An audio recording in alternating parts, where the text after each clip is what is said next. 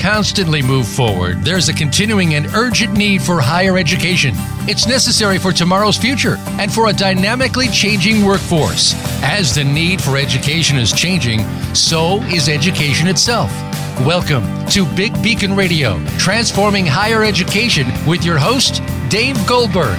In this program, we'll discuss the complex changes that are being made to higher education today, and we'll help you stay ahead of tomorrow if you're a student, educator, or in the workforce. Now, here's Dave Goldberg. Good day and welcome to Big Beacon Radio, and welcome back to our educators, the first show of the year past Labor Day, and hope all our educator friends are having a peaceful and productive return to school. I'm Dave Goldberg. I'm your show host, and Big Beacon is a movement to transform higher ed. In every episode, we explore some of the innovators and innovations that are changing the world of higher education all around us. You can follow live tweeting of the show, ask questions, or make comments about the show during the program at #BigBeacon. Emma Schoenfeldner will be tweeting live, and questions and comments are welcome during the show. And then following the show, we're going to have a new feature where I join my guest, and we're going to be tweeting live for a half hour after the show. So our first segment is sponsored by the book that is transforming higher education, A Whole New Engineer, The Coming Revolution in Engineering Education at wholenewengineer.org. It's not just for engineers anymore. And today, I feel richly blessed to be joined by friend and colleague and body movement guru par excellence, Amelia Terrapin from Mobiusmethod.com. Welcome to the show, Amelia. Hi, Dave. Thank you. Thanks for having me. Well, I'm really happy to have you here, and we met, I think it was about 3 years ago, and have had an ongoing conversation ever since, and we want to talk about your work with movement and dance. You are a dancer, you're an educator, you're an entrepreneur, CEO and founder of Mobius at Mobiusmethod.com, and we'll talk about those things in a moment. But let's go back in the log cabin or time machine, whichever metaphor works for you, and what were some of the early influences that helped put you on your current and somewhat unusual path? Yeah, going back in the time machine to being a young girl in elementary school, I was starting on the path of becoming a trained dancer. And so being in a dance studio with a bun in my hair and ballet shoes on my feet, that was where I spent a big chunk of my time growing up. And along with that, I was also had this very curious mind, very curious scientific mind, and wanted to understand how things worked. My dad is an engineer, and so he always had some interesting projects going on, and I was always kind of peeking over his shoulder and curious and wondering what he was up to. And sort of those two paths have been pretty strong throughout my whole life, both as a dancer and then as a, I guess you could say, scientist, engineer-oriented mind. Yeah, so it's interesting, the number of people who come on the show and talk about an engineer dad. My dad is an engineer, and maybe we ought to devote a show to engineer dads sometime, but because it is so prevalent, but I appreciate your sharing that, and it's not particular. It's not the dance and technical combination isn't as strange as as it first seems when you start to think about it. But on this show, we're interested also in unleashing experiences, the term that Mark Somerville and I used in the book, A Whole New Engineer, and this path that you're on now. Being a dancer is one thing; being an engineer is another thing. Sort of being somebody that's straddling those lines. Is a bit unusual. It's not the most typical thing. So what experiences or individuals in your life or self-actualization. There are any number of ways this occurs, but so clearly you've done some unusual things and gone a different way. What gave you, what things or people gave you the courage to do some of that? Yeah. So first, I want to just echo what you're saying about that. It's probably not as uncommon as we think it is. I think what's uncommon is there being structures and relationships and institutions in place that actually support the journey of straddling these different worlds. And so it ends up being, each of us that endeavor to do that end up sort of cobbling things together and having to find our own way, which is has very much been my experience. Yes. Some of the most influential people, the first one that comes to mind is my dance teacher. I grew up in North Dakota in a small town, and my dance teacher was acted as this gateway to a much larger world. She would take us on trips to Minneapolis and Los Angeles, and she really opened my eyes to a much larger world and also to a much greater capacity within myself than I was aware of. So that was a really. How did she help you? How did she help you do that? The capacity inside yourself. How did she help you see that? She believed in me in a way that I couldn't yet do for myself. Yeah. She could see my talent, and she could see what I could become without the tangible evidence of it. She could just see it within me, and was really instrumental in helping me to see it for myself. Yes. Yeah, and I mean that's what Mark and I talk about in the book, and it seems like that it doesn't always come from someone else. Sometimes we can do it for ourselves, but sometimes when we can't do it for ourselves, it seems like people who get unleashed in interesting directions have someone who aids them in that way, as you have had. Yeah, beautiful. Definitely. There was another pivotal, this sort of fast forwards us a little bit in my timeline, but there was another person who was really pivotal.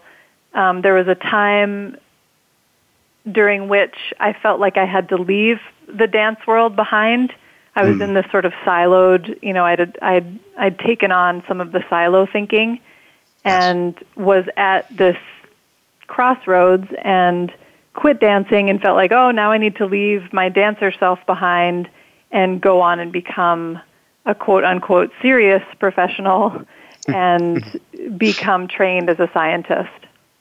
And I encountered a man named Gunter Pauli, who was a professor of mine during that period, and I'm so grateful that really early on he kind of turned me right back around and made sure that I didn't leave the dancer part of myself behind and helped me to see ways that I could integrate the two without having to just completely, leave the dancer behind to be able to embrace the scientist.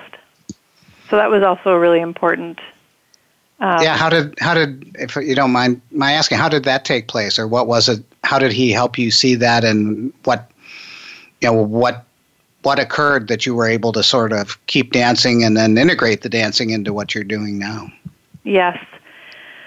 So I was taking a course from him in systems design, and he knew that before coming to the course, I had been a dancer and that I had taught science through movement to children.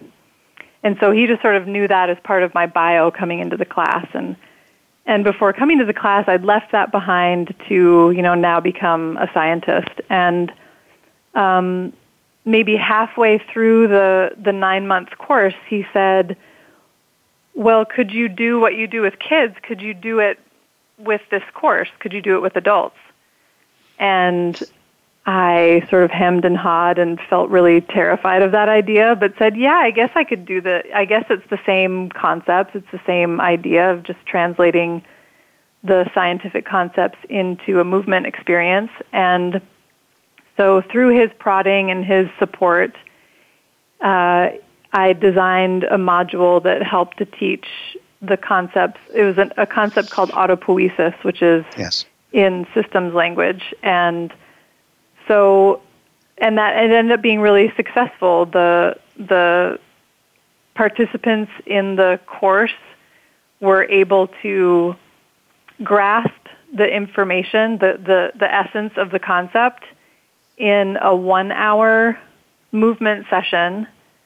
So what used to be a 4-hour lecture was now, and reading a very dense white paper and a 4-hour lecture was now conveyed in about a 50-minute movement experience. So that was a really big crossroads in my journey, and his supporting me in that and his creating that opportunity for me was a really big influence in my journey. Yeah, beautiful, great stories. So I think you and I met it was probably about 3 years ago, maybe a little before that. And at the time, I was already a leadership coach, and so when I heard that you were doing movement in the context of STEM education, it sort of blew my mind, and we had to talk to each other, and we did, and we've had this nice conversation for a while. But as you were teaching STEM using dance and movement, and that is the foundation of the work that you've done in your company Mobius. So what is Mobius, and how did it get its start?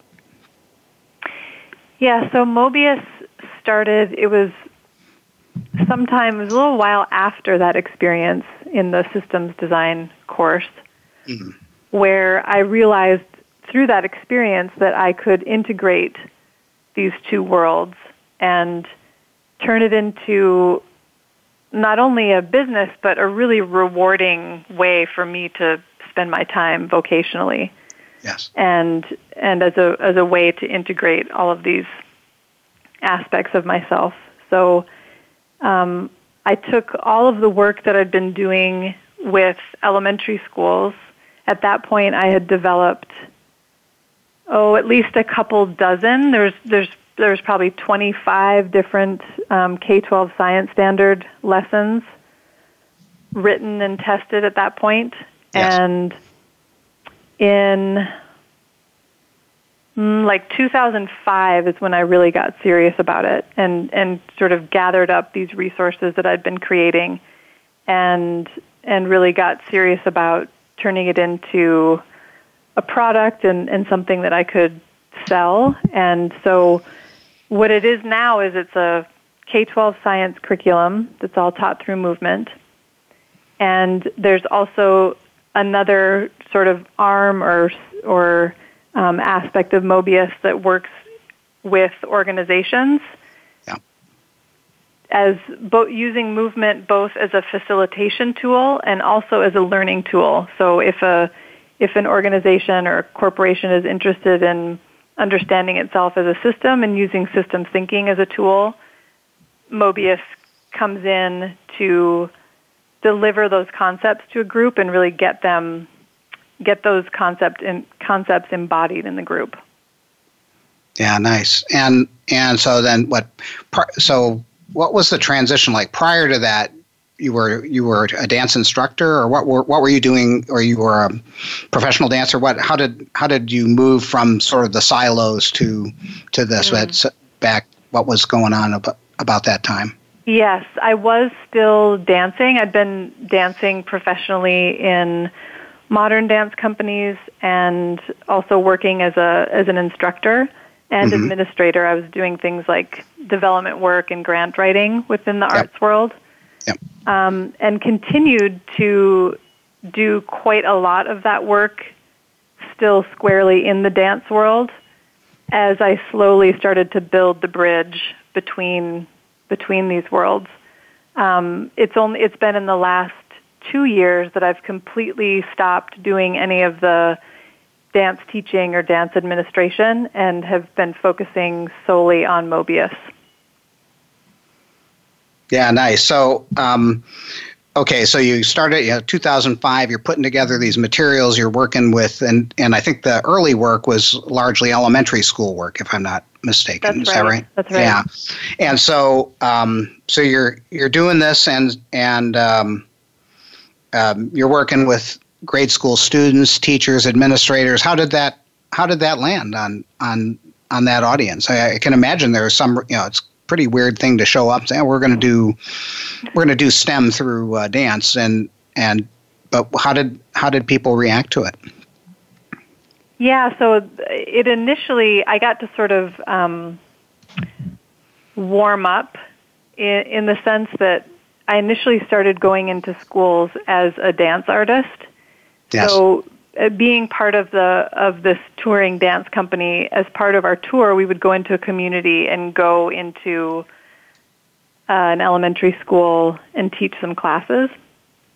And as part of that, that's when I sort of naturally started making these connections that, I could be teaching about fractions or states of matter or, the motions of the solar system. And that just started naturally happening as I was teaching these classes. Yeah. And so really got to see, once teachers and administrators see it in action, it really clicks. I can imagine some of your listeners may still even be wondering, like, how does that work? Trying to imagine, how do you teach science through movement? And so I found that it was and still is, can be a hard sell until people see it in action and see kids moving and laughing and being excited and really engaged in their learning. Yeah, and your emotional language just now conveys some of it, but can you give us a concrete example of, say, an exercise, just a particular exercise that might be particularly motivating to convey the kind of thing that you're doing, to see if we can cross that bridge on the radio? Yes. Okay, so a simple one that comes to mind is when we're talking about states of matter and we're trying to convey to children that there's different densities of molecules within each of these states. Yeah. So if you imagine that in a piece of wood that that you can hold in your hand, the molecules in that wood are really closely packed. They're densely packed together. So at this point, imagine 20 kids, 20 third graders standing up and becoming those molecules. Mm-hmm. So they squish together, they come in really close to each other, and they are creating a visual model of the molecules in a solid. Nice. And then next we'd look at a bowl of water and talk about what are the properties of this state. Well, it's fluid and everything, it's kind of like slipping around and it takes the shape of its container. So then I would put a circle of tape on the floor that's, takes up maybe half the space, and now the kids become the molecules within a liquid, and there's a little bit more space, and they can slip and slide around each other. And then next with a gas, you can imagine, then you're filling up the whole space. There's lots of space in between each molecule, and they're moving at a much faster rate. Does that give an example that people I think so. I think that gives a sense, and we don't have the kids laughing and having fun and really getting really nailing the concept. But I think our listeners can get it. Why don't we take a break, and then I think in the next segment we want to carry this over to professionals and higher ed, because that's where a lot of your work's been going. That sounds great. Okay, so this is Big Beacon Radio with our special guest, Amelia Terrapin from Mobius Method.com. And if you have questions for Amelia, you can send them on Twitter to #BigBeacon, and there's live tweeting going on. And in the next segment, we're gonna talk about how this work carries over to educating engineers, educating professionals of all stripes. Stay with us.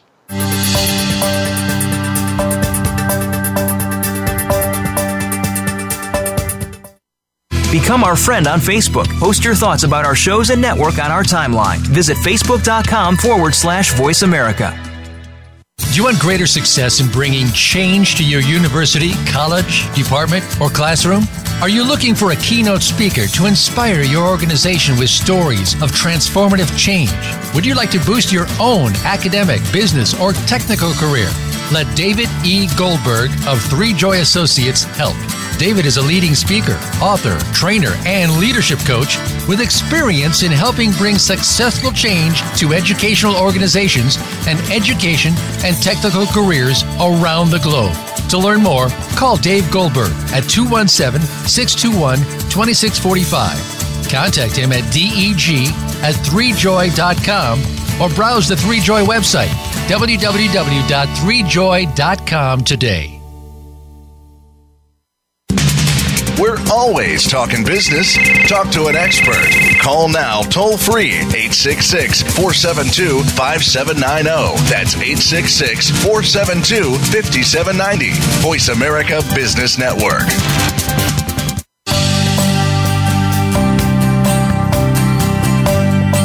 You are listening to Big Beacon Radio. If you'd like to call into the program today, please call 1-866-472-5790. Again, that's 1-866-472-5790.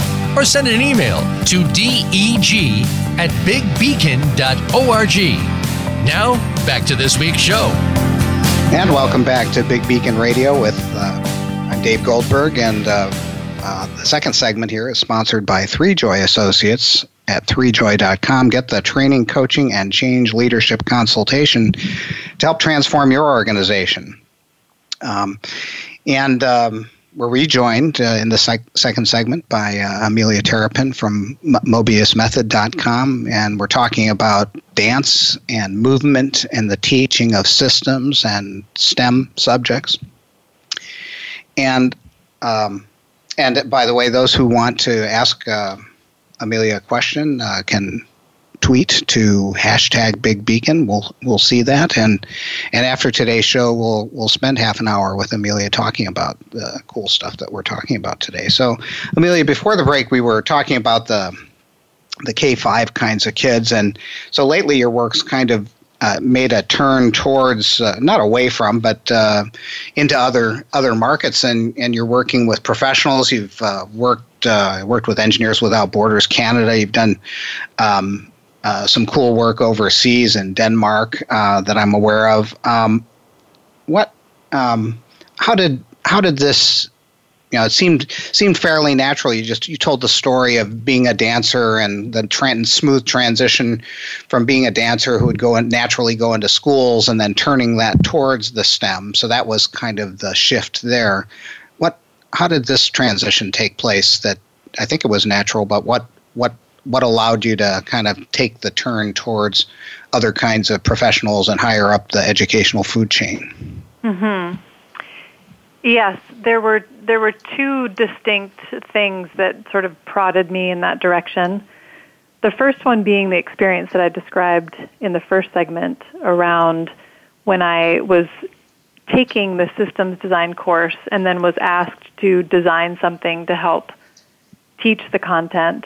And it really stuck with me how successful that was and how well that worked for everybody, whether it was a diverse group of adults. There were some engineers, some chemists, some educators, and it just across the board really worked for people. And so that really stuck with me. And to be honest, I think it took me a while to gain the courage to work with that demographic, because having grown up a trained dancer, I felt a certain amount of intimidation about stepping into higher ed or the professional scene because of that, the siloed nature of our world professionally. It was scary to cross those boundaries.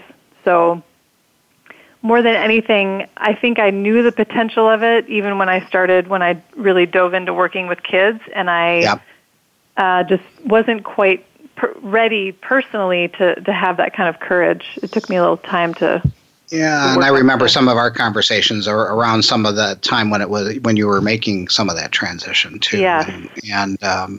But that's so interesting, and that original experience, which is that's over a decade ago, right? Or no? Mm-hmm. When was it? When? Yeah.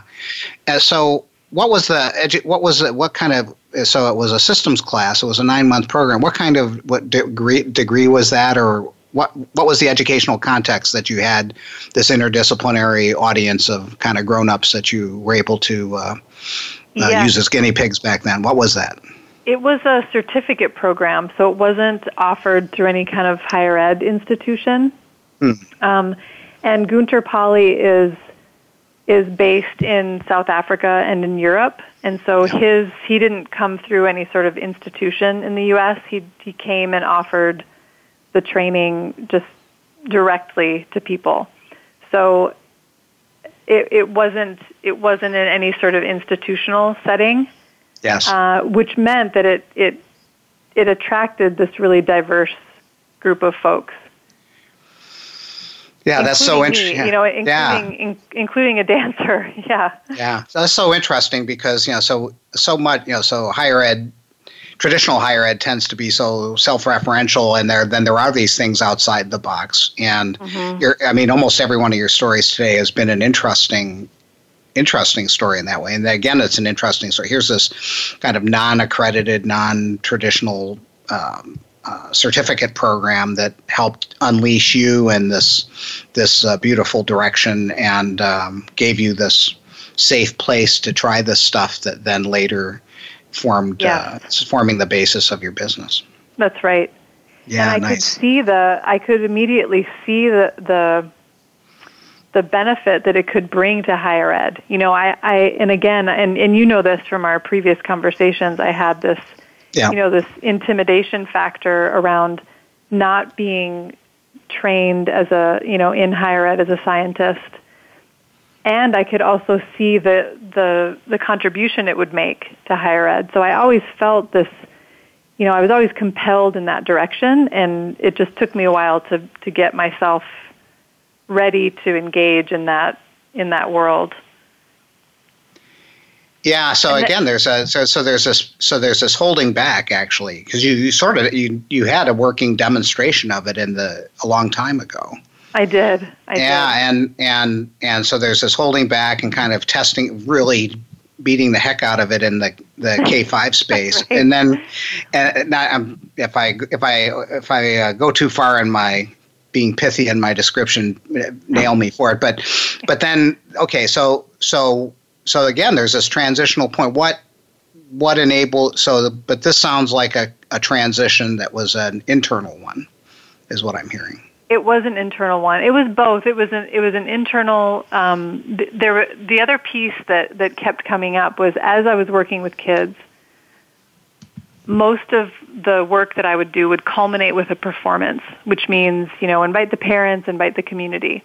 Yeah. And without fail, there would be adults coming up to me after the performance saying, I learned so much from watching the performance. And there was this sort of like wistful, sort of envious, like, oh, I wish I could do that sort of feeling. Or, I wish I would have had that when I was a kid. And I just realized, like, wow, adults are yearning for this kind of playful learning environment as well.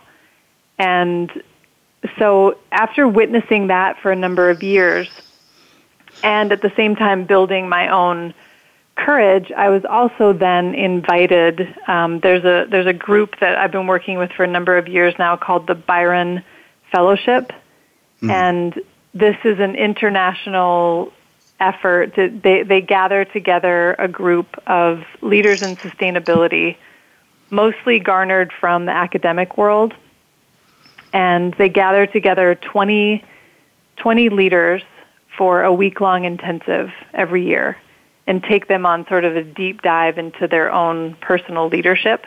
Yes. And I was invited into that space in 2012. And that's when, as I was sort of becoming ready to engage in higher ed and with adults, and then came along this opportunity to actually do that. So I've been doing that every year since 2012, and that was sort of the push that I needed to, having such great experiences within Byron Fellowship was sort of the tipping point of having more successful experience in that realm and really gaining momentum and igniting my own passion for working with that demographic. Yeah. So how's that work? Is there? So you gave a concrete example of working with the elementary school kids. How's the work different working with leaders, adults or people in higher ed somewhere? What is there a difference? Is it the same exercises? How's the work? There is a difference. Yeah, that's a good question. There is a difference in elementary, in the younger, in K-12, we're mostly still looking at science content. So it's very much about learning the content and learning, understanding the concepts. When I'm working with professionals, engineers, higher ed settings, it's a combination of moving to understand concepts and reflection. And the reflection piece is what builds the relationships and really starts to shift the relational field within a group.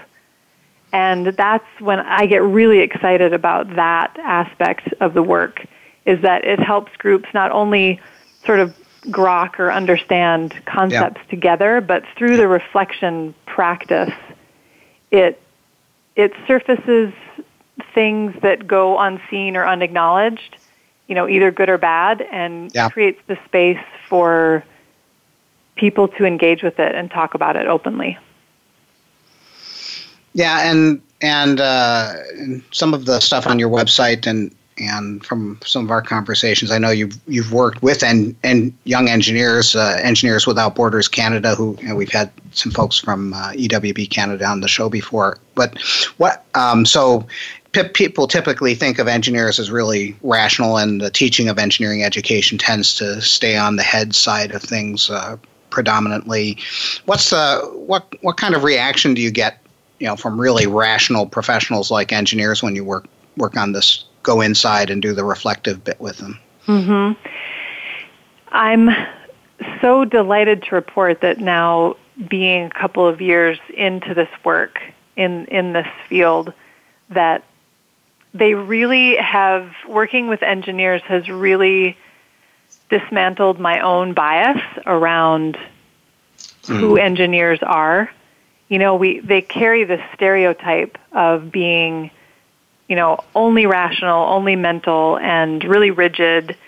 And my experience, I've also done some work with some nuclear power plant folks. And in all of these really, and in these kind of situations where it's really important to be rigid and, have lots of protocols and rules and things, I'm delighted to say that engineers can be just as playful and creative and, open to engaging in this different way as anybody else. Yeah. So it really does. It breaks down those stereotypes and those barriers to connection. Well, and those stereotypes cut both ways. So you get the story. The stereotype is in part a story, and so if you get that story as part of your education that you are this way, and some of the polarities involved aren't mapped out for you, then you can kind of get stuck in that too. And then, of course, when you're able to do work like the kind of stuff that you're talking about, it can break things open and allow better balance and better managing of those. Yes, and polarities. I think if anything, they're relieved to have that kind of opportunity presented. Nice. To step out of that box.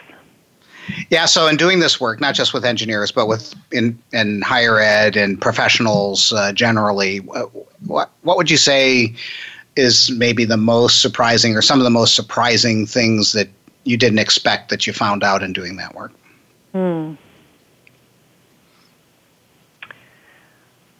I have been so pleasantly surprised at just how playful and creative adults are when given the opportunity. Yeah. And how deeply insightful people are and how much they crave the opportunity to share those insights with each other. And, I referenced a couple of times my sort of fear and hesitancy to step into this world. And I think I was coming from this fear of like, oh, they won't get it. It will be too uncomfortable for people to, to ask people to be vulnerable and to reflect in these ways. And I've found it to be the exact opposite, that they're just relieved and totally embrace the opportunity to share more of themselves, more of their authentic selves. Yeah. Beautiful.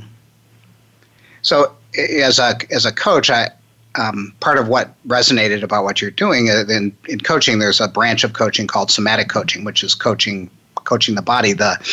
The disciplinary origins of a lot of that work tend to come from two places, tend to come from theater on the one hand and martial arts, interestingly enough, not so much from dance. Is somatic coaching going after some of the same stuff that you're going at? Is it different because it's dance oriented? What can you say about somatic coaching versus the kind of work that you do? Yes. Yeah. I would say that there are definitely similarities in that the work that I'm doing is very much about cultivating internal states within people. So, for example, if we're learning about systems thinking, one of the key principles is the idea of self-organization.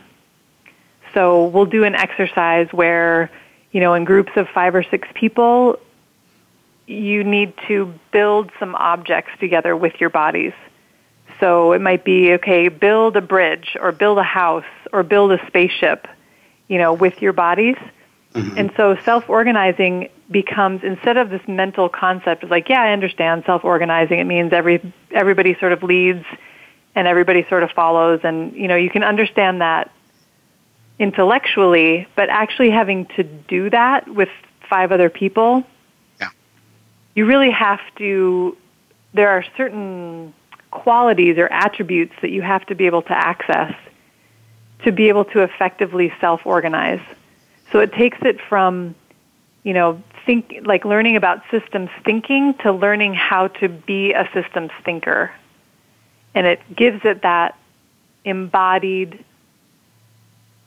knowledge. So it becomes like, what does it feel like? What does it feel like to be inside the concept of self-organization?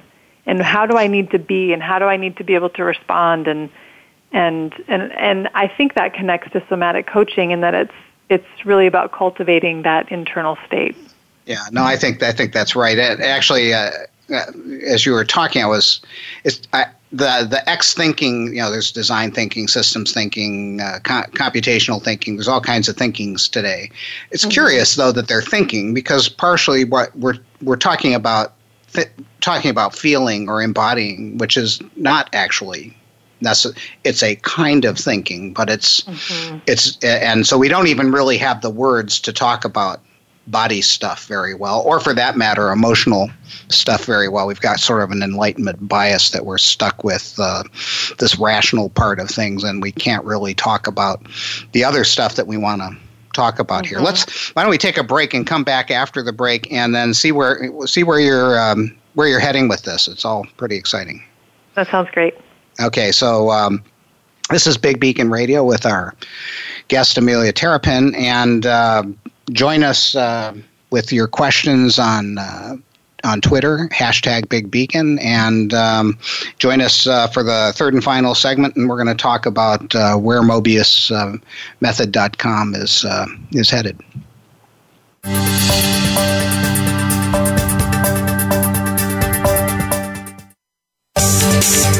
From the boardroom to you, Voice America Business Network.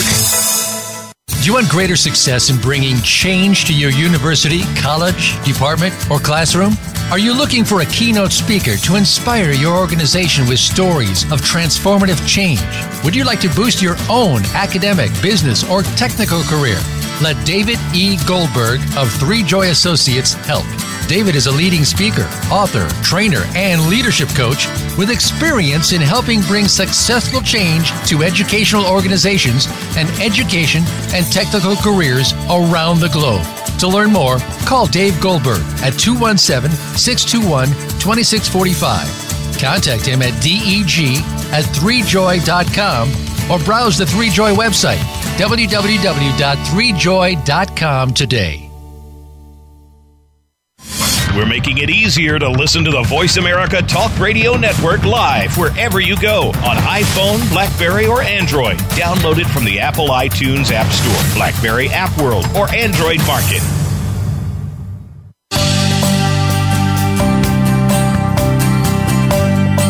You are listening to Big Beacon Radio. If you'd like to call into the program today, please call 1-866-472-5790. Again, that's 1-866-472-5790. Or send an email to deg@bigbeacon.org. Now, back to this week's show. And welcome back to Big Beacon Radio, and our final segment is sponsored by Big Beacon itself. Join us this fall for a set of free seminars on 21st century leadership and change acceleration.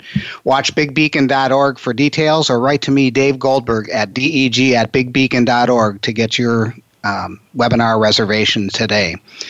We're rejoined in this third and final segment by Amelia Terrapin of Mobiusmethod.com, and we've been talking about using movement and body to gain insight about both STEM concepts and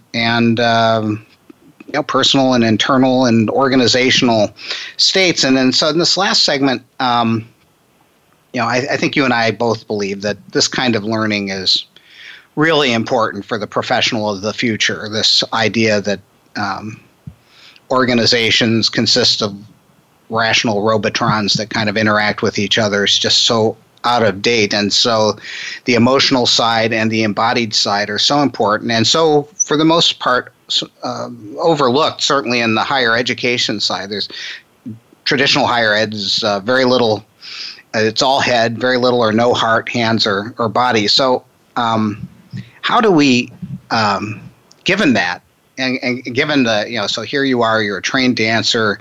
In approaching this subject, you had fears where you delayed 10 years of even going into the space. How do we overcome that and move this learning into higher education effectively? Yeah, it's such a good question.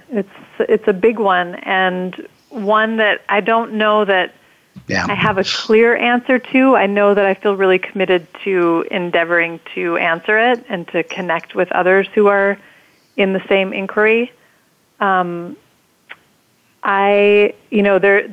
curious that you mentioned 21st century learning in the opening of the segment, because so much of the Mobius Method is about not just delivering concepts, but also cultivating those personal and interpersonal skills.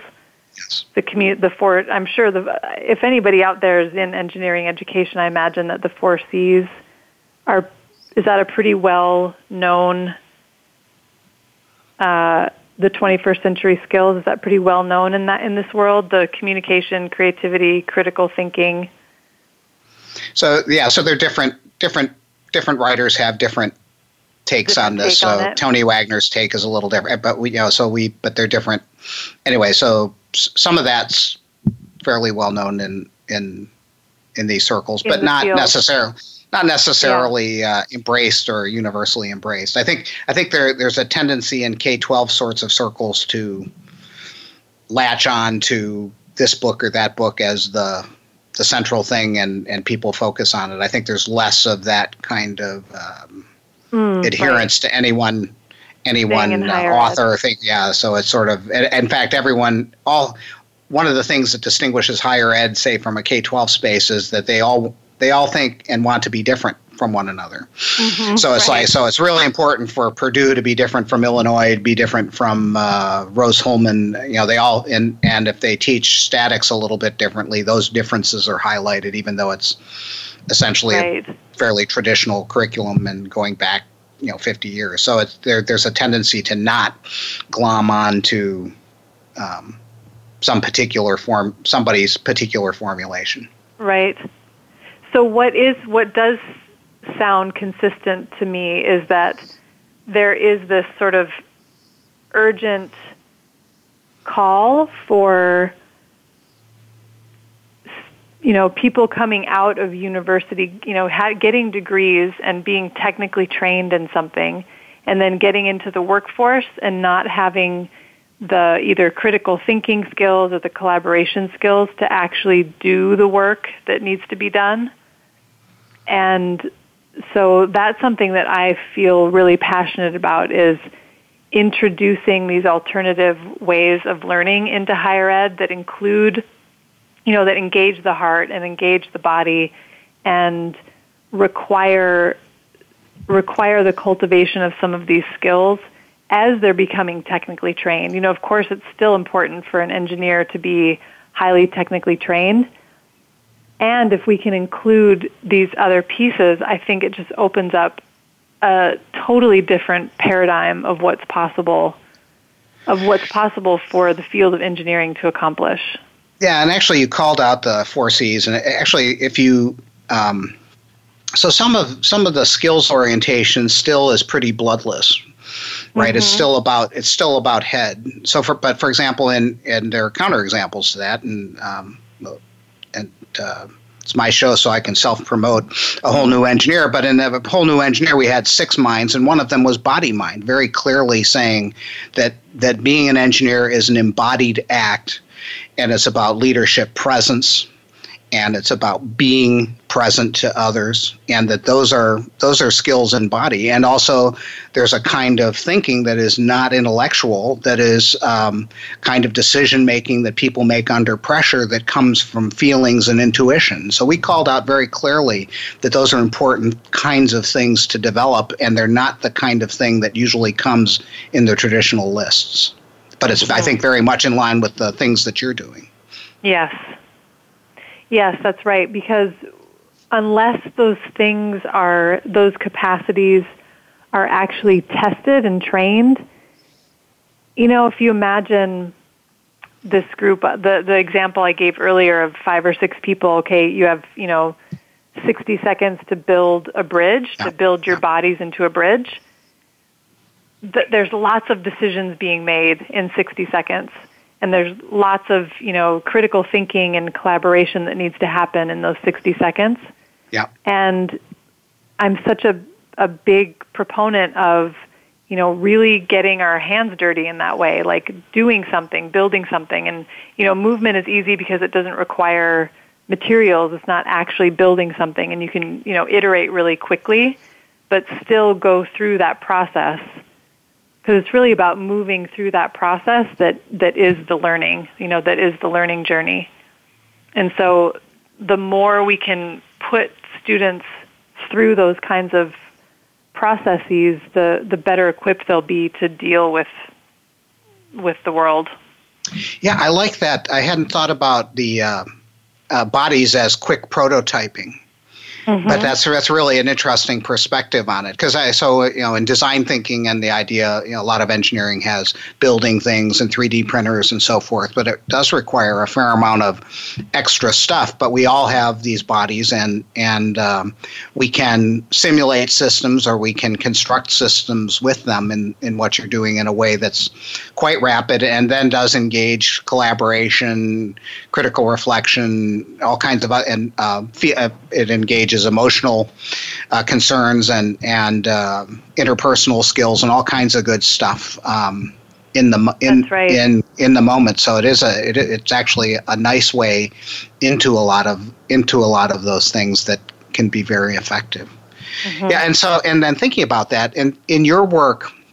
So in complex systems, sometimes we think about lever points. We're looking to move a system. So we're looking to move this very bulky system, higher ed and K-20. We're looking to move K-20 ed into this place that's more aligned with this century, not the last one. And so what, in your experience, when you do this work, what is there a kind of person or a kind of leader, or where do we spend our time on this to get this stuff in what are the lever kind of I guess I'm talking about the human lever points, but maybe there are other kinds of lever points. What are the lever points? How do we get this stuff in to higher ed?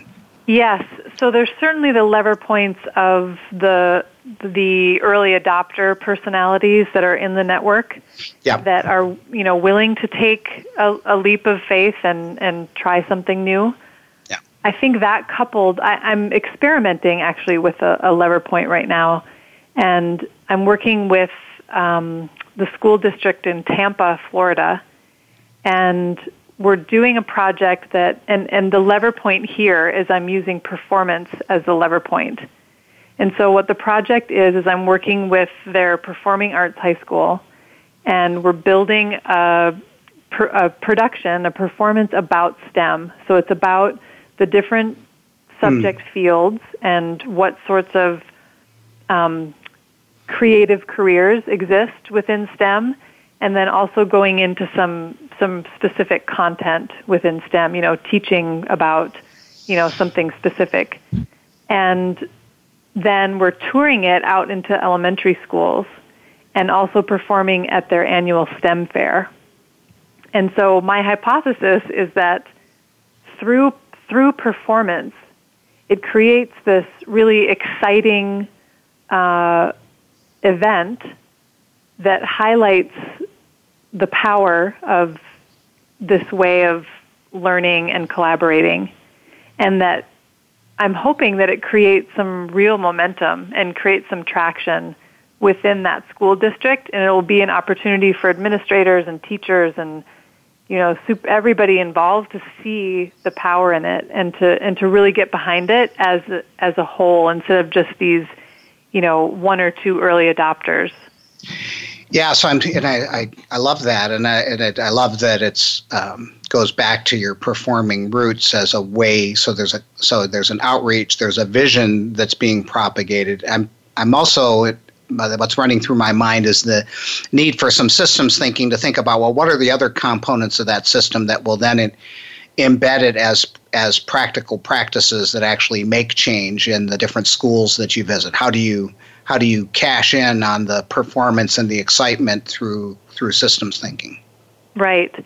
Yeah, so how that's looking so far, we're pretty early in the process, but I'm reaching out to make connections at the universities there to be able to do some research on, to validate the effects of both the performance and also of the Mobius curriculum in the schools, because part of the project is the high school kids will then go into the elementary school classrooms and teach a Mobius lesson themselves to the elementary school kids.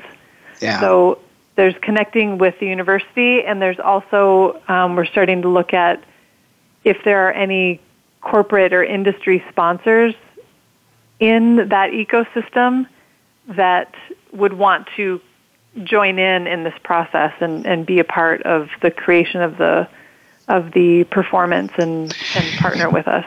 Yeah, some of our experiences is and it sounds like you're doing some of that. So there's like two pieces to it. There's this community piece of forming a community around this new kind of culture, and so that you have the kids doing that, you have these ambassadors.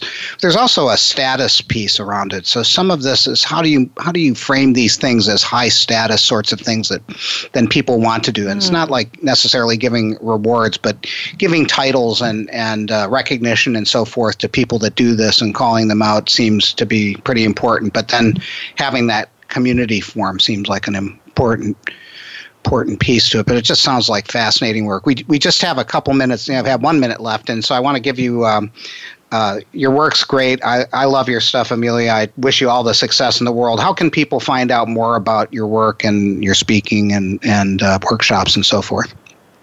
They can find me at mobiusmethod.com and contact me directly at amelia@mobiusmethod.com. I'd love to hear ideas or connections if anyone especially is interested in any sort of research validation project together on validating this approach as a pedagogical approach to teaching.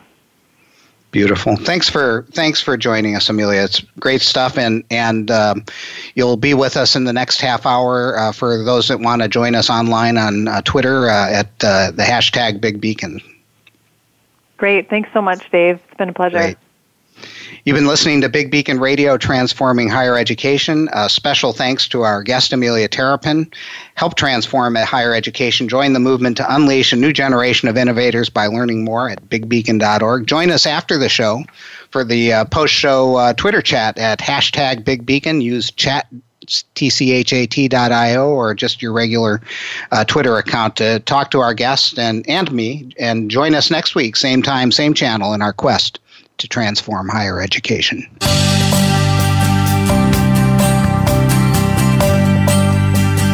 Thank you for tuning into Big Beacon Radio, Transforming Higher Education. Please join Dave Goldberg soon for another edition. Listen every Monday at 1 p.m. Eastern Time, 10 a.m. Pacific Time on the Voice America Business Channel. For additional information about our programs or to find out about the next show, please visit bigbeacon.org. We'll talk again very soon.